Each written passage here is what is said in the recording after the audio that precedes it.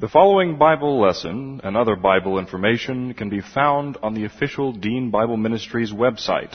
That's found at www.deanbible.org. That's www.deanbible.org. Dr. Dean is the pastor of West Houston Bible Church. And now, here's Dr. Dean with the Bible lesson. Before we open the Word of Truth this morning, let's make sure that we are in fellowship and prepared for the teaching of God's Word through the use of 1 John 1:9. 1 John 1:9 says, if we admit or acknowledge our sins to God, He is faithful and just to forgive us our sins and to cleanse or purify us from all wrongdoing. So that means that at the instant that we admit our sins to God the Father, when we're out of fellowship, we're instantly restored to fellowship. We recover the filling of the Holy Spirit so that we can then go forward in the spiritual life, so that we can learn the Word of God, take in doctrine under the teaching ministry of God the Holy Spirit. So let's begin with a few moments of silent prayer, and then we'll begin with prayer. Let's pray.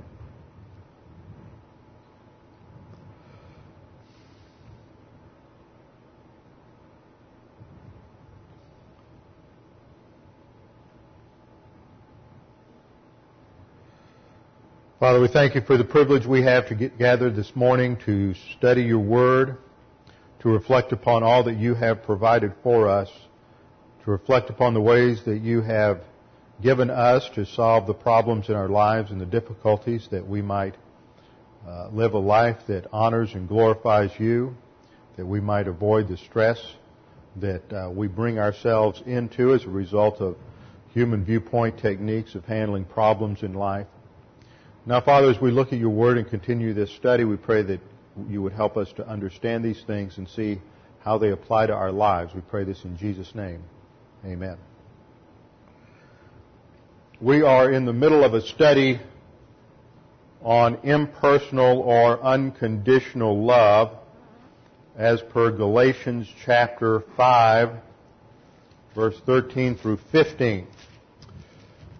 Although we are not particularly studying that text this morning, that is the passage where we started.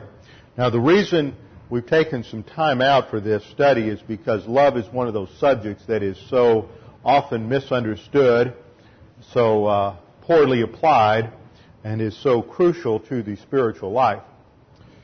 We read here in verse 14, for the whole law is fulfilled in one word, in the statement, you shall love your neighbor as yourself. We have seen that this is a quote from Leviticus 19:18, and that is a passage in the Old Testament that is more frequently quoted in the New Testament than almost any other Old Testament quotation. So that stresses its importance and significance. It is a mandate that we find not only in the Mosaic Law, but we also find Jesus reiterating it in Luke chapter 6, and we also have Paul reiterating it in Romans, Galatians, and then James states it in James 2:8, where he calls it the royal law, because this is the law that is to govern the spiritual life of the church age believer. It was exemplified in the life of Jesus Christ when He was on earth, when He demonstrated and set the precedent for the spiritual life for the church age. And when Jesus was teaching His disciples the night before He went to the cross, He said, by this all men will know that you are my disciples if you have love one for another. So automatically this takes us into a whole new level of understanding love, far beyond anything that the Old Testament envisioned in the original context of Leviticus. And we studied that original context, and we saw a number of things there that primarily in the Old Testament, because their spiritual life was not based on the Holy Spirit. In the Old Testament they did not have the indwelling or the filling of the Holy Spirit. They only had what we call the endowment of the Holy Spirit. And that was a temporary ministry of God the Holy Spirit in the Old Testament to only a small minority of Old Testament saints. And it was primarily related to leadership within the theocratic kingdom. For example, the craftsmen, the jewelers, the silversmiths, the carpenters who were involved in the construction of the tabernacle were filled with the Spirit. It was, endued with the Spirit. It was a temporary endowment to give them that ability and wisdom or skill in designing the tabernacle. the kings, priests, prophets also had this temporary endowment. It could be lost. Saul lost it because of his extended carnality. David prayed that he would not lose it, but he did not. Cannot be lost. The filling cannot be lost in the New Testament. The filling is permanent, the indwelling is permanent. The filling is temporary. One thing about the ministry of the Holy Spirit in the Old Testament before we go on, and that is that it was not related to their spiritual life. It wasn't even related to the spiritual life of the prophets, priests, and kings who were endued with the Holy Spirit. Their spiritual life was based on the faith rest drill. The ministry of the Holy Spirit was just designed to give them wisdom within their theocratic leadership function. It wasn't designed to give them a spiritual life comparable to what we have in the church age. The spiritual life of the church age is indeed unique, and it is a spiritual life that is the product uniquely of God the Holy Spirit. And that's where we're going in the coming verses, where we get into the contrast between the works of the flesh and the fruit of the Spirit coming up later in this chapter. And there we will see that the first fruit of the Spirit is love. So this is something that is uniquely produced in the life of the believer as a result of spiritual growth. You don't go out necessarily and say, okay, today I'm going to be loving. I don't care what that person does today, I'm going to do it.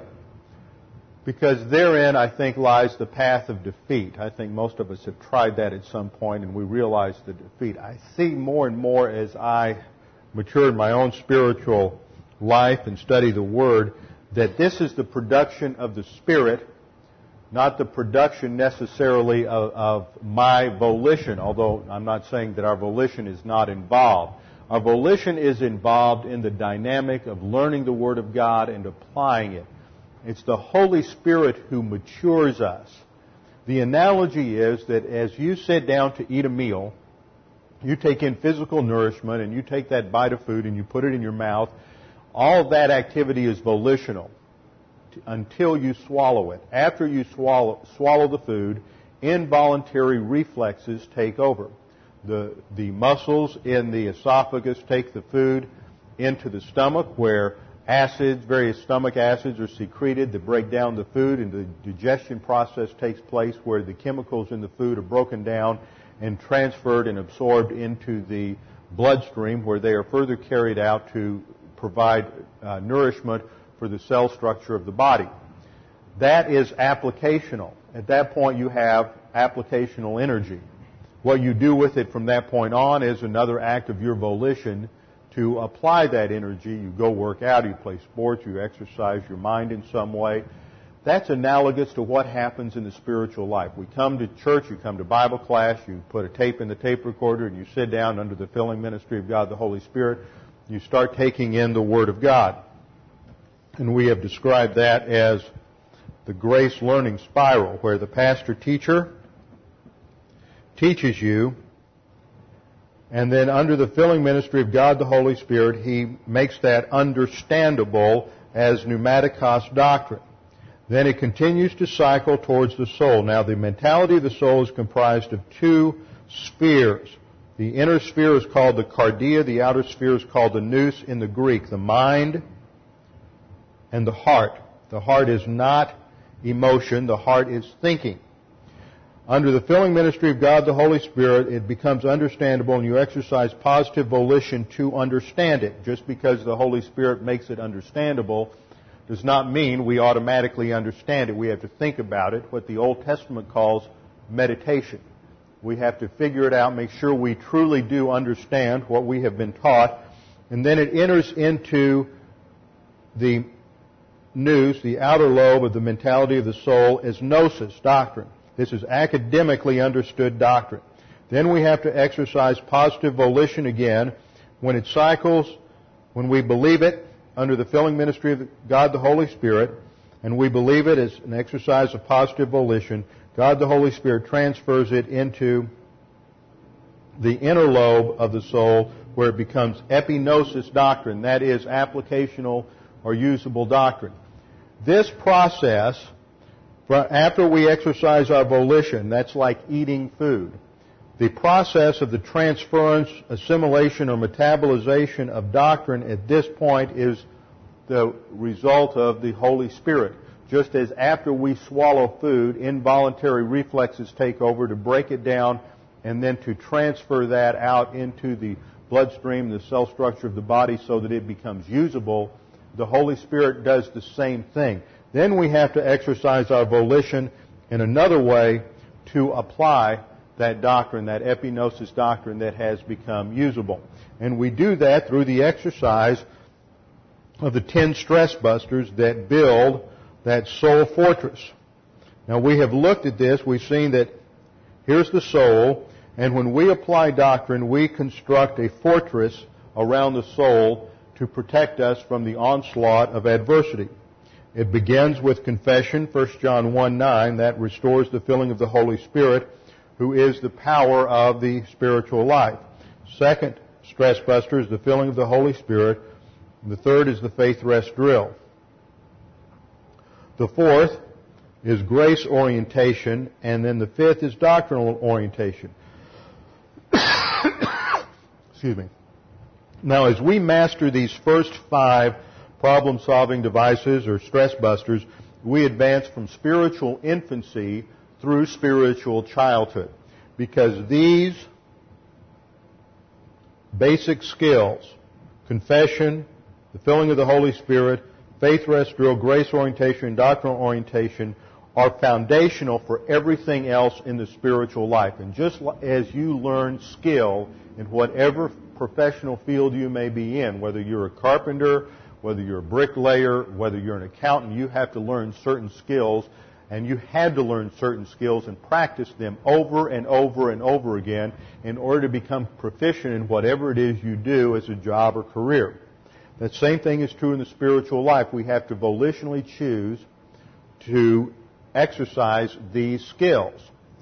And that's what erects and builds that soul fortification, strengthens or edifies, the Scripture says, our soul. The Old Testament talks about God being our fortress, God being our bulwark, our shield, our defense. This is the process by which that takes place. Then we come to the transitional stress buster, a personal sense of our eternal destiny, which characterizes spiritual adolescence. And once we master that, we move into spiritual adulthood, where we have personal love for God the Father, impersonal love or unconditional love for all mankind, and then occupation with Christ. Once we move through spiritual adulthood, these 3 stages of spiritual adulthood, then we have experienced the inner happiness, the perfect happiness that God has for us. So those are the 10 stress busters, and we're focused on these right now because this works together. They work in common. It is the love, what I call the love triplex. Now, what undergirds it is personal love for God the Father, because that's what provides the virtue in our soul. For love is virtue dependent. For love to have any value whatsoever, it must be based on virtue, and that comes from a relationship with God the Father. So our love for all mankind is based, first of all, on personal love for God the Father and motivated by that. And that is exemplified according to passages which we saw in Deuteronomy and in the Gospels in John. That is exemplified by our obedience to doctrine. Now, these are advanced skills. Now, that doesn't mean that if you're a spiritual baby, you can't have a certain level of personal love for God the Father, or that you can't have impersonal love for mankind at some level. You can. But you won't really start seeing these skills kick in, and you won't be able to really see them or begin to master them until you have some spiritual growth behind you, because these are very difficult. I think this is the hardest thing for us, and this is why I think many believers start falling away when they reach about this stage. Trying to understand the dynamics of our eternal destiny and how that impacts our decision-making today is tough for a lot of people. They just can't quite grow up. The same thing is true for a lot of people normally emotionally. How many people do we know that still haven't gotten past emotional adolescence? But we won't go there right now.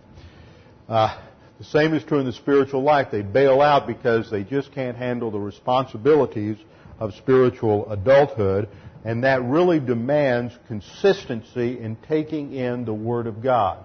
And what happens usually at this stage is all of those initial questions that you had when you were a baby believer.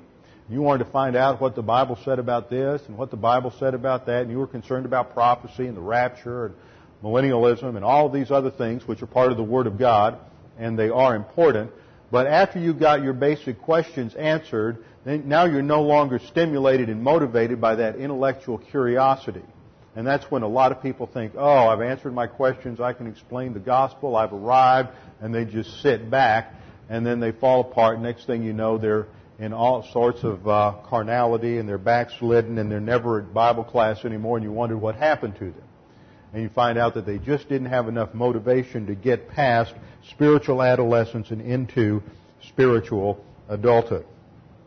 Now, we have seen in our study that the mandate for unconditional love, the mandate described here in verse 14 of Galatians 5, is given in every dispensation. So we took the time to go back and look at some crucial passages that give us a better understanding of what this means for us. And we went to Luke 6. Luke 6:27. So let's turn there. This is part of the Sermon on the Mount. And even though I think at this point in my study there's a lot of debate even among dispensationalists and solid dispensational scholars about the exact application of Luke 6 and the Sermon on the Mount to the present age, I don't want to get into that, and I still have a lot of study and a lot of questions I need to resolve in my own mind before we start teaching that subject. But nevertheless, there is much here that can still be applied, just as there is much in the Old Testament that is applied in the church age, even though it is directed primarily to Israel. There is much that can be applied in the Sermon on the Mount to the church age, even though its primary thrust might be to the millennial kingdom. Luke 6, verse 27. Jesus is going to define for us what he means by love. This goes beyond the Old Testament. In the Old Testament passage of Luke 19, we saw that primarily that is exemplified as an absence of mental attitude sins. The worst thing you can do in any relationship, whether it's a relationship between friends, acquaintances, whether it's a business relationship, or whether it's a marriage relationship, is to harbor any kind of resentments over any kind of real or perceived rejection. Now, we did a study a while back on rejection in James 2, and I don't have time to repeat that right now, but if you want to learn about rejection, then you need to get that tape. But the problem today is we see people who either go through real rejection or perceived rejection, and they start reacting emotionally. And as soon as they get into that scenario of rejection, they start operating on various human viewpoint techniques of solving the problem.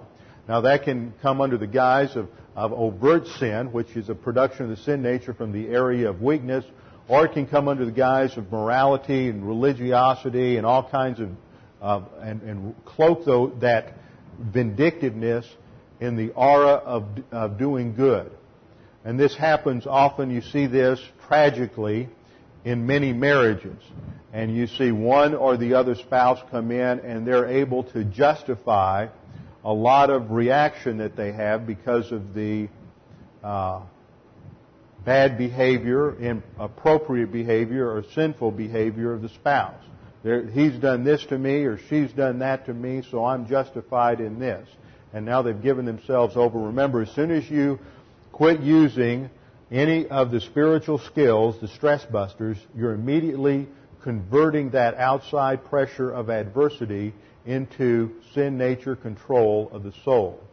And once you're in the sin nature control of the soul and you're motivated by the lust patterns for revenge motivation or mental attitude sins such as bitterness and anger and resentment, then you're in trouble. You're going to destroy your own spiritual life.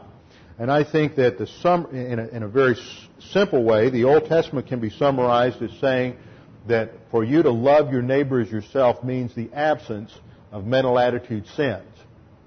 But in the New Testament, it goes beyond that. That's the starting point. When you're a young believer, a new believer, and you want to start applying the skill of impersonal love, then you have to really watch yourself and to see when and if you are have a tendency or a lust, or that happens to be your trend or your sin nature, to respond to rejection or perceived rejection with jealousy, bitterness, hostility, anger, and if so, then you need to start dealing with that through the use of rebound. Now, sometimes that means that every 30 seconds you're in a situation where you have to confess your sins again to get back in fellowship.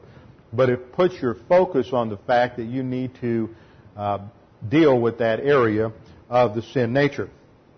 Now, when we get into Luke 6, there's a number of questions that usually occur to many people when we try to apply this.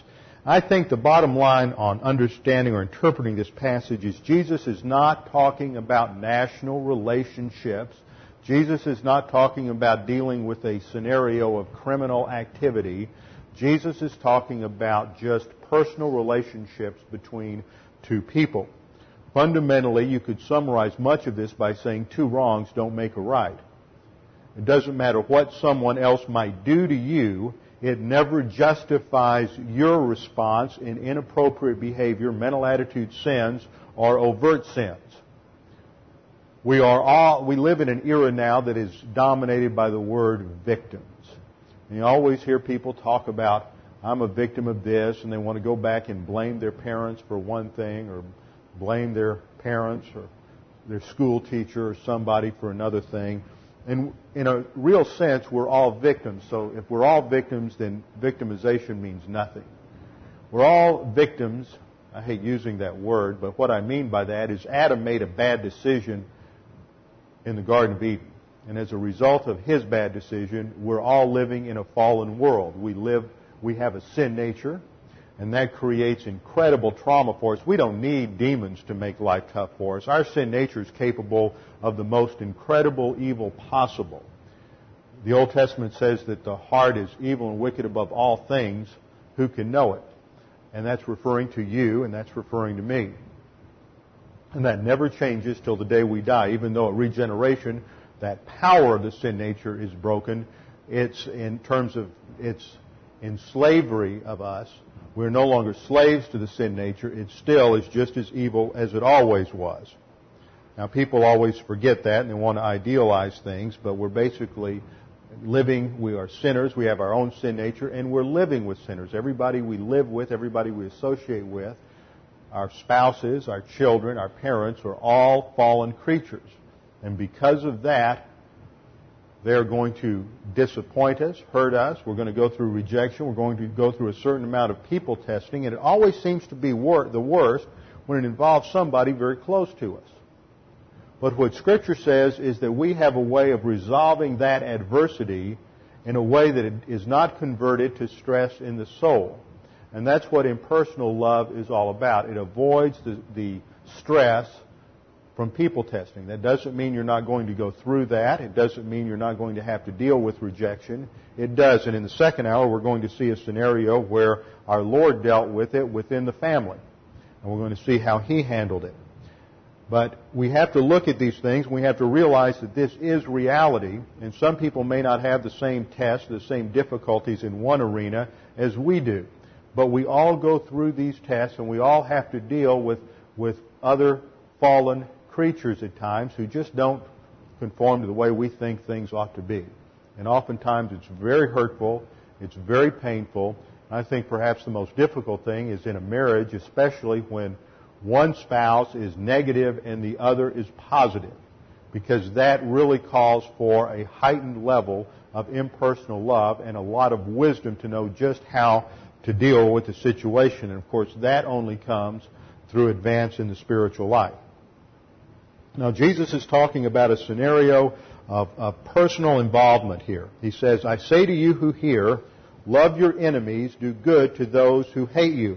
Now, in the context, Jesus has called the disciples and He is getting ready to send them out. So in an immediate context, it's dealing with the whole principle of rejection and hostility to the gospel. It says, I say to you who hear, love your enemies and do good to those who hate you. So now we've moved beyond a view of impersonal love or application that involves just an absence of mental attitude sins, which is sort of a passive idea, and just controlling your own thought life and not responding or reacting to that person with mental attitude sins.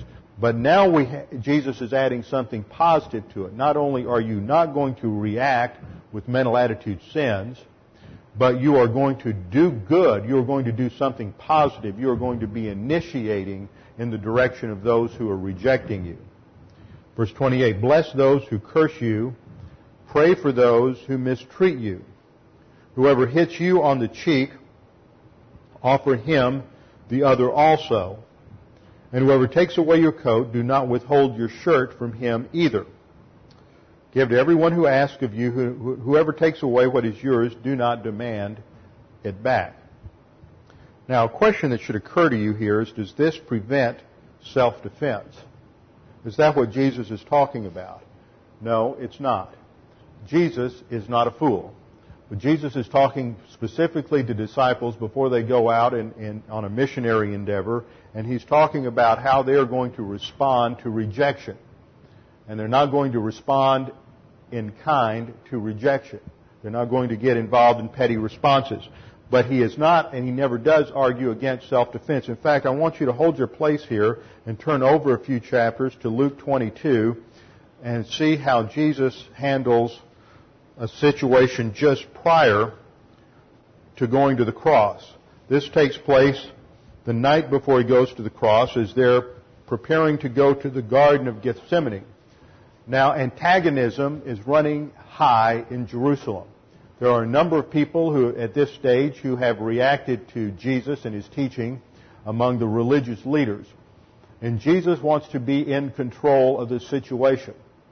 Now, one of the things that normally happens when you talk about impersonal love and you talk about the fact that when you look at these verses, people think, well, that means that I just let people do whatever they want to me. No, that's false. In fact, I think only our generation, because of the self-absorption that our culture is rife with, produces that kind of question. I don't see that kind of question historically from other cultures and other times in history. But we live in a self-absorbed culture that wants to assert personal rights. And I've heard that question a lot. Every time I teach on this, and I've heard others teach on this, there is that tendency to respond that way in our generation. I can only attribute it to the fact that we do seem to be a self-absorbed generation, emphasizing our own rights and our own efforts. Jesus is not talking about that. When Jesus looks at his life, he has a goal, he has a mission. Because he understands God's plan for his life, he is operating from a position of strength. Therefore, he is not just going to let everybody do to him whatever they want to do to him. He has to get to the cross. He can't let anything block God's plan for his life. So look how he responds in Luke 22:35. He's talking to the disciples. He says, when I sent you out without purse and bag and sandals, you did not lack anything, did you? That's referring back to some of the times he sent them out, as in Luke 6. They were to take nothing with them, and everything would be provided for them on the way. And they said, and their response, no, nothing. We never lacked anything. Verse 36. And he said to them, but now let him who has a purse take it along. In other words, there's going to be a dispensational shift here. And that means that you have to handle the situation differently. Now, let him who has a purse take it along, likewise also a bag, and let him who has no sword sell his robe and buy one. Self-defense. For I tell you that this which is written must be fulfilled, and he was numbered with the transgressors, for that which refers to me has its fulfillment. And they said, Lord, look, here are 2 swords. And he said to them, it is enough. Now this is a great passage to go to. What Jesus is saying here is basically the scenario is, I've got to get to the cross. The prophecy says I'm numbered with the transgressors. That has to be fulfilled. I'm operating from a position of strength, and not just anyone can come and arrest me. If anyone comes to arrest me that I don't want to arrest me, we're going to make sure that doesn't happen. Therefore, we're going to go armed. But when the right people come to arrest me, we're not going to resist. We have to be in control of the situation to make sure we get where I'm supposed to go. Now, this says a lot about impersonal love, because Jesus is in the midst of rejection, but He's not being a doormat. He's not being walked on. He's not just letting anybody use and abuse Him. He is in control of the situation. And why can He do this and operate from a position of strength? Because He understands who He is in the plan of God, and operating from a position of strength and spiritual maturity, He knows exactly how to handle the situation. And the same thing is true for us as well. Now let's turn back to Luke chapter 6. This is not necessarily a scenario or application that we utilize every time the same way. It depends on the situation, and we see that with our Lord, and we'll see a number of examples of that as we continue our study of John in the second hour. Now, Jesus defines impersonal love in verse 31. And just as you want people to treat you, treat them in the same way. Now that revolutionizes the whole concept from the Old Testament. Now there's something new in this, and that has to do with initiation and something positive in the direction of those who are in the process of rejecting us. Verse 33 defines that even further. He says, if you do good to those who do good to you, what credit is that to you?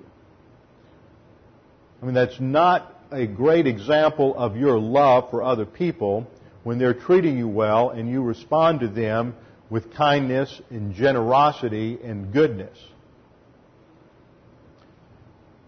Verse 34. And if you lend to those from whom you expect to receive, what credit is that to you? Even sinners lend to sinners in order to receive back the same amount. But love your enemies and do good and lend, expecting nothing in return. Why? Personal sense of your eternal destiny. Your reward will be great. You're living today in light of eternity. The issue is not who wins the argument. The issue is not who gets their way. The issue is obedience to the mandates of Christ, avoiding stress in the soul and sin nature control of the soul with your eye on eternity and your advance to spiritual maturity.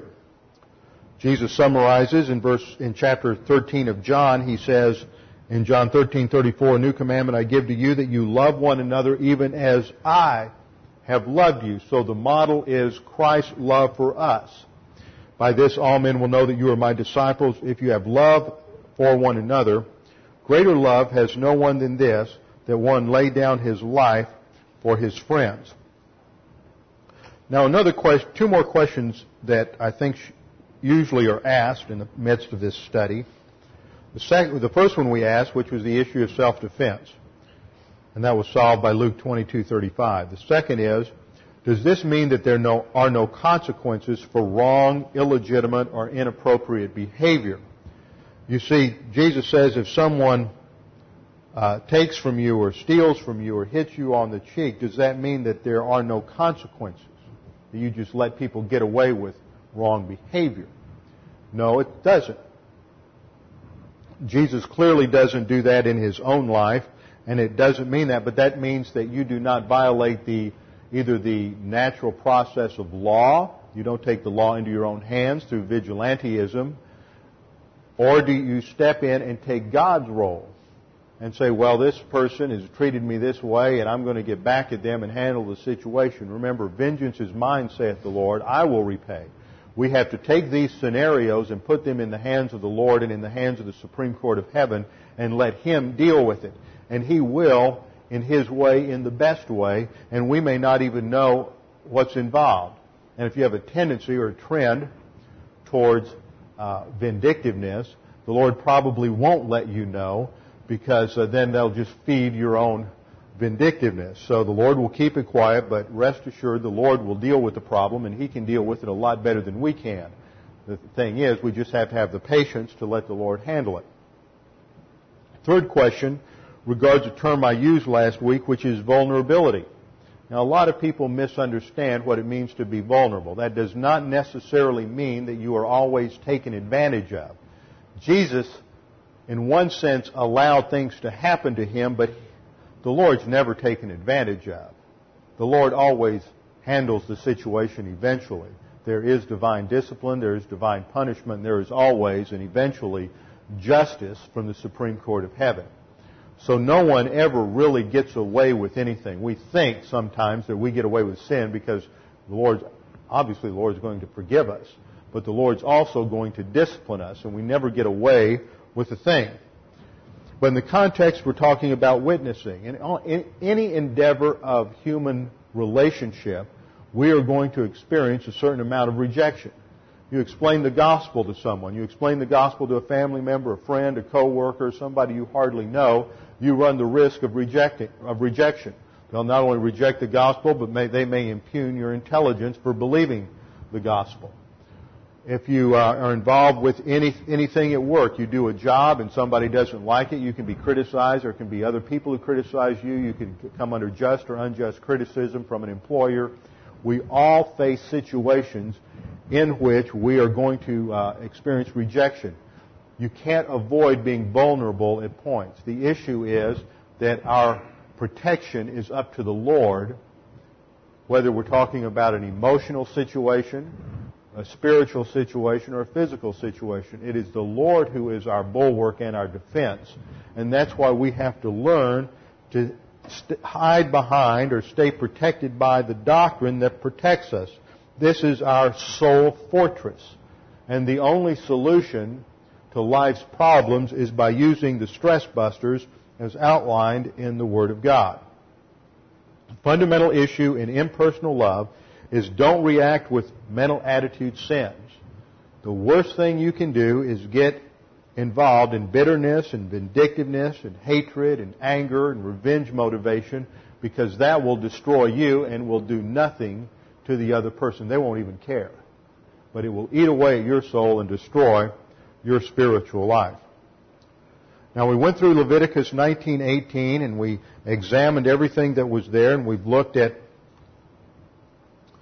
Luke chapter 6. Now we need to look at the characteristics of impersonal love, especially as they're expressed in salvation. Remember, Jesus said that we are to love one another even as He has loved us. So what are these characteristics of impersonal love that we can see at the cross? John 3:16 says, "For God so loved the world." Well, let's see what kind of characteristics are there. First of all, it's initiating.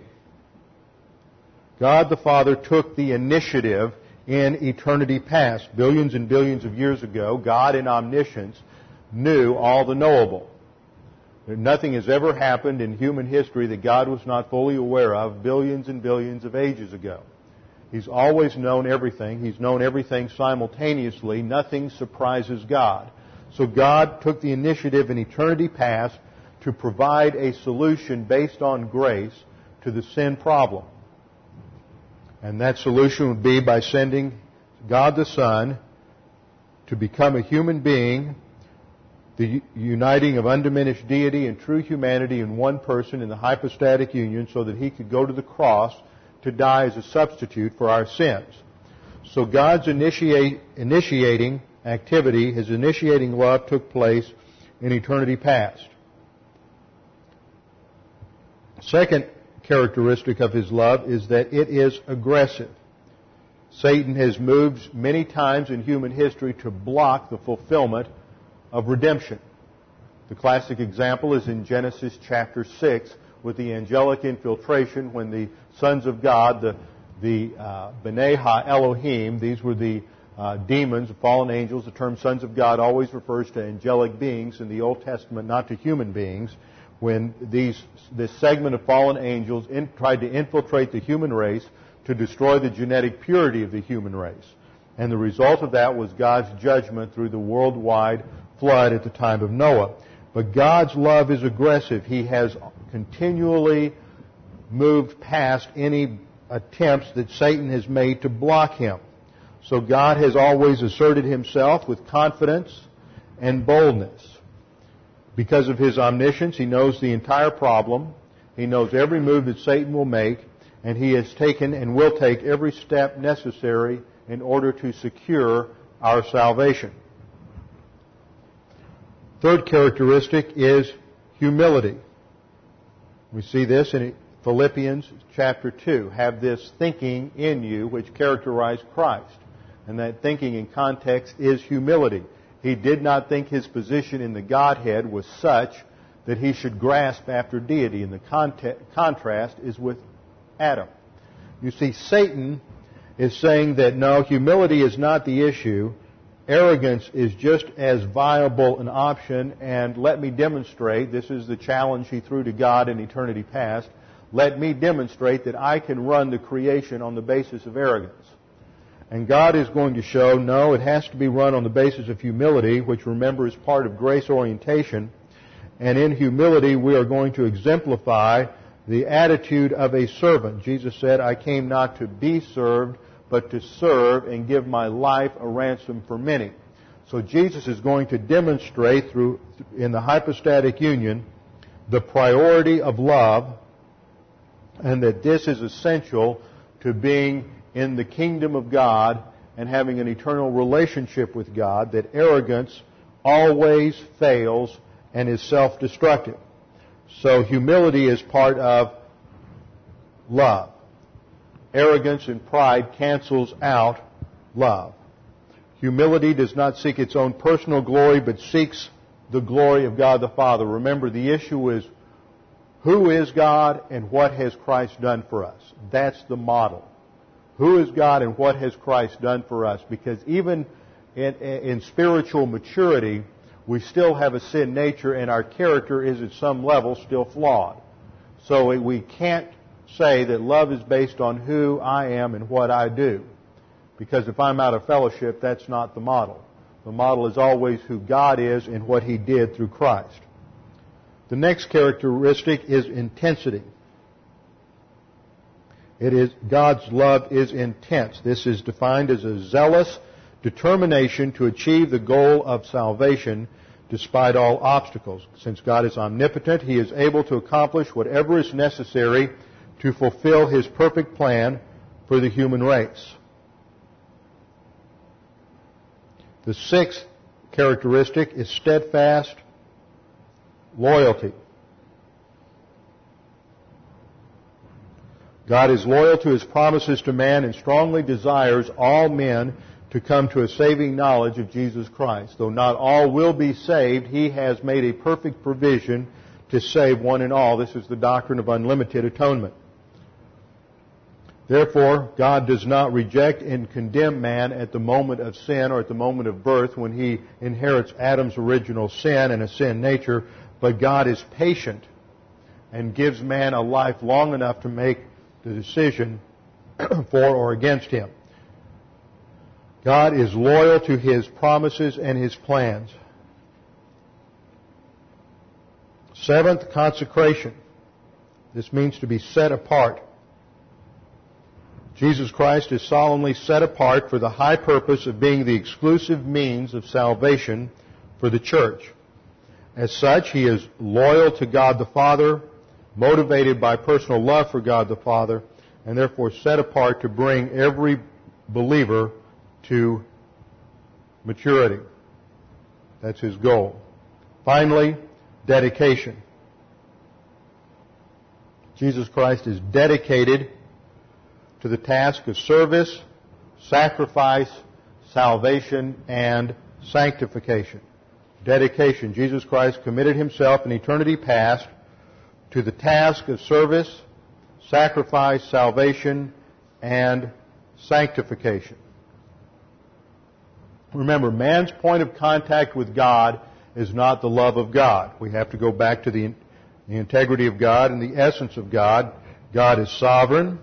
He is perfect righteousness, absolute justice, love, and eternal life. Now we'll just look at this side of the essence box.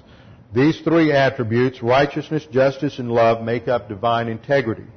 The righteousness of God is the standard of God's character. The justice of God is the application of that righteous standard. And the love of God is the initiator in the character of God. Now, what the righteousness of God demands, the justice of God executes. So what the justice of God rejects, what the righteousness of God rejects, the justice of God condemns. What the righteousness of God accepts, the justice of God blesses.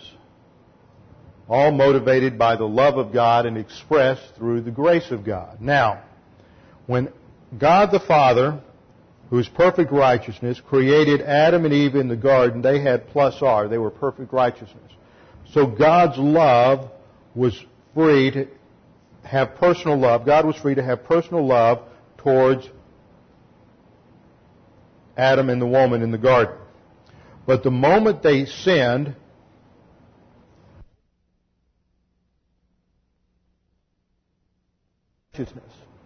so God's personal love could no longer be the point of contact between God and Adam and the woman. Now the issue had to shift to His righteousness. His righteousness had to be satisfied before love could be a critical part of the factor again. Here it was personal love, and now because of man's loss of righteousness, God had to deal with man on the basis of impersonal love. That means the issue is who and what he is, not who and what man is. So all of these characteristics that we have studied exemplified this impersonal love of God so that He could bring man into a relationship, solve the sin problem, and once again have personal love for man after he was saved. At the point of salvation, when you trust Christ as your Savior, God the Father imputes to you the perfect righteousness of Jesus Christ. And once again, plus R can have personal love for plus R. And God always has personal love for you, whether you are carnal or spiritual, because you have the perfect righteousness of Jesus Christ. No matter what you do, no matter what sins you commit, no matter how long you are out of fellowship, God the Father will always have personal love for you because you possess the perfect righteousness of Jesus Christ. God's personal love for us is never based on who we are or what we do. Now let's take what we have learned about this, the impersonal love of God and personal love of man, and let's apply it to marriage before we move on in our study of Galatians. Let's turn to Ephesians chapter 5. If you are going to have a successful marriage as a Christian, then you must understand the concepts and precepts in Ephesians 5 starting in verse 22. And it's not a mistake that it follows verse 18, which is the command to be filled with the Spirit. Now, remember, God established 5 divine institutions. Divine institutions were principles set up by God in the created order that apply to believer and unbeliever alike. They are given for the preservation, protection, and perpetuation of the human race. The first is human responsibility. Personal responsibility, that we are responsible for the decisions. We're responsible for the decisions that we make. We are held accountable for those decisions. Whether we know they're sin, whether we wanted to do it, whether we didn't know it was a sin, whether we were ignorant of it, whatever it is, we can't claim ignorance, we can't claim insanity. We want to do it, we made a choice to do it, and we did it. That's the issue. The second divine institution was marriage. This is for believer and unbeliever alike. The third is family. The fourth is civil government, which was established in the covenant with Noah at the end of the flood. But there were not distinct nations at that time. That does not come about until after the Tower of Babel at which time God establishes the principle of nations or national identity as opposed to internationalism. These are the 5 divine institutions. Now, marriage is for believer and unbeliever alike, and there are many unbelievers who can have happy and successful marriages.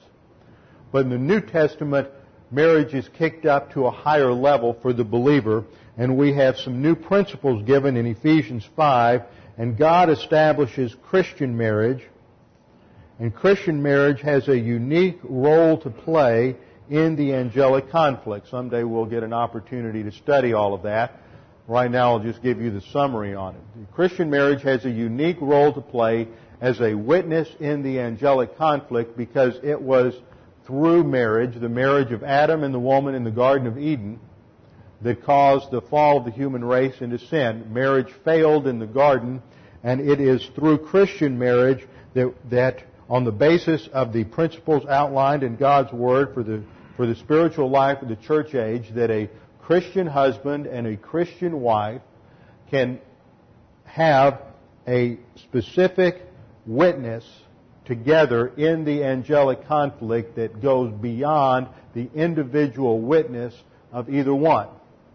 So it is a whole new dynamic and a whole new level of mandates. And we see this summarized in Ephesians 5:22 down to the end of the chapter.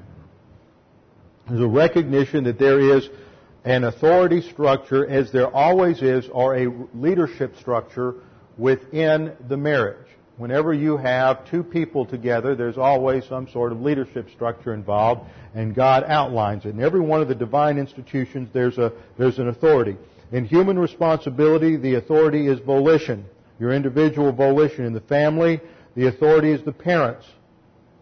In civil government, the authority is the executive branch or the legislative branch, whether it's a king or president. There's always an authority. Same thing in national entity. There are always authority structures. The same thing is true in a marriage. Wives, be subject to your own husbands as to the Lord. See, the model is not whether this guy is a winner or a loser. The issue is not whether or not this guy is worthy of it or not. It is his office.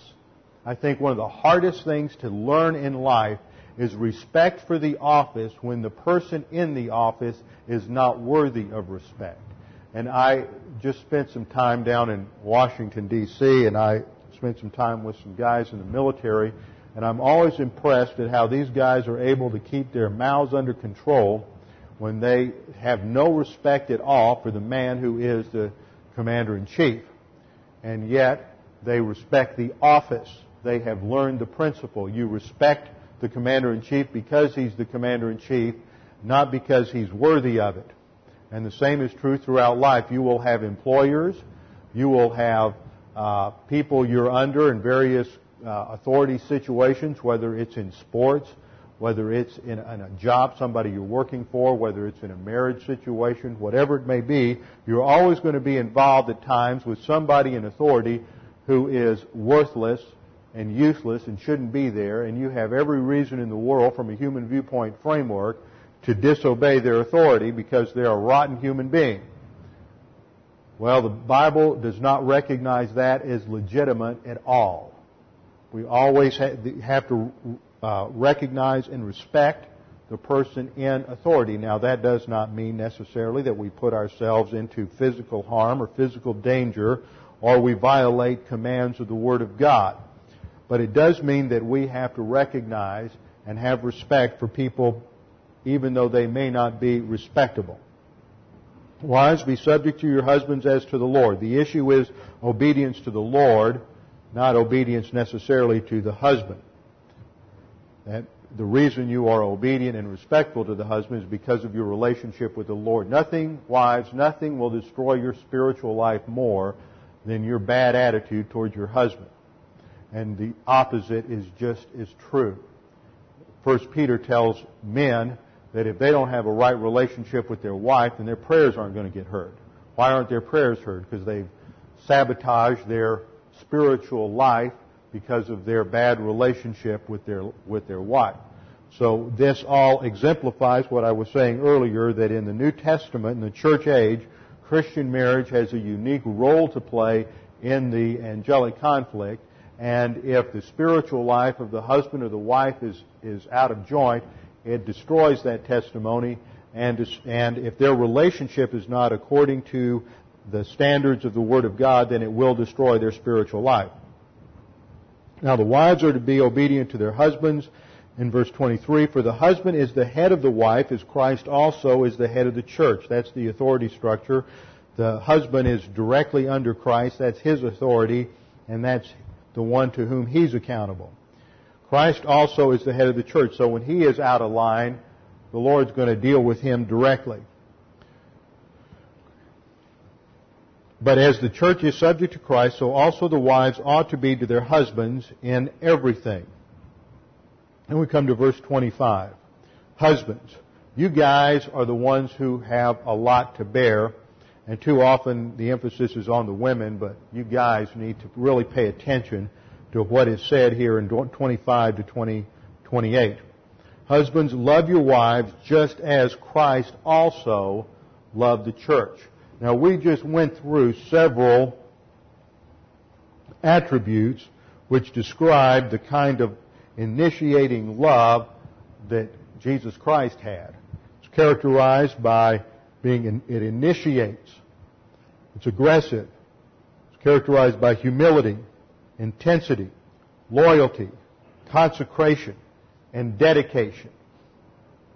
And that is the kind of love that is mandated of husbands here.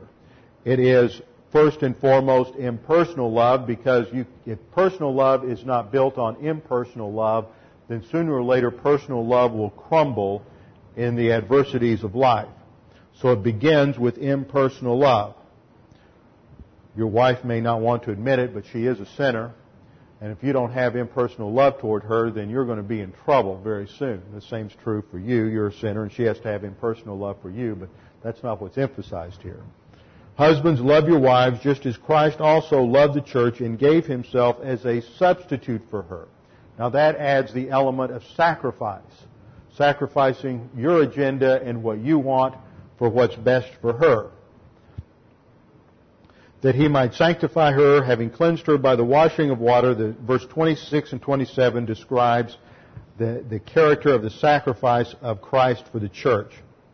Verse 28. So husbands ought also to love their own wives as their own bodies.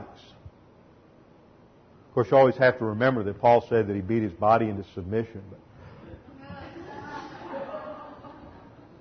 just wanted to make sure you weren't falling asleep. Well, that's what we call a misuse of comparing Scripture with Scripture. Husbands ought also to love their own wives as their own bodies. He who loves his own wife loves himself. So guys, the path to self-love according to doctrine is to love your wives. And then, for no one ever hated his own flesh, but nourishes and cherishes it, just as Christ also does the church. So guys, that's your pattern. That's what's been laid down, an example for you of how you are to love your wives. Now, wives, if they don't do that, you don't tell them about that. That's not your job. That's the Lord's job. Then we come down to verse 33 in summation. Nevertheless, let each individual among you also love his own wife, even as himself, and let the wife see to it that she respect her husband. So what we have here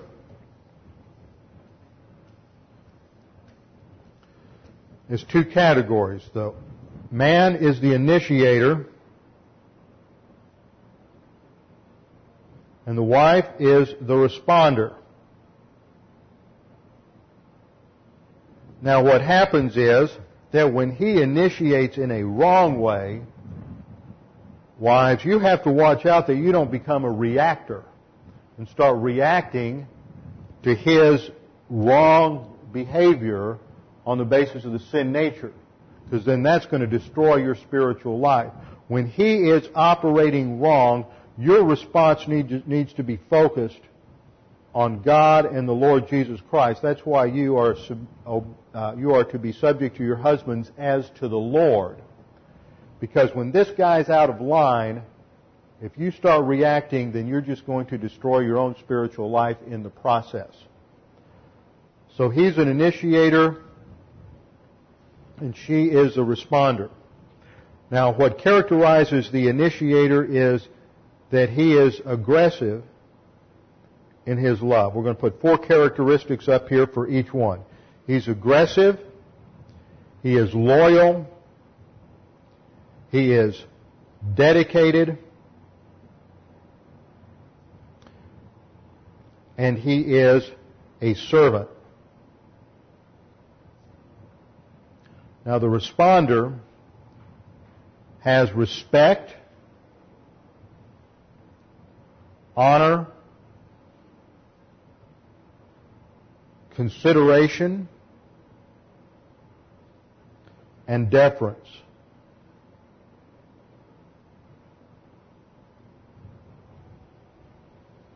But remember, whether you are initiating as the husband or responding as the wife, this has to be built on an understanding of grace and grace orientation. Part of grace orientation is humility. Humility involves teachability, learning, listening, talking to one another. Humility. Also, as you develop humility, you begin to develop a relaxed mental attitude. This means that whatever happens when there are slights, when there are offenses, when there is real or perceived rejection, that you don't react to that. You can maintain a relaxed focus, because ultimately your focus for both the husband and the wife is on God and the Lord Jesus Christ. That's the model.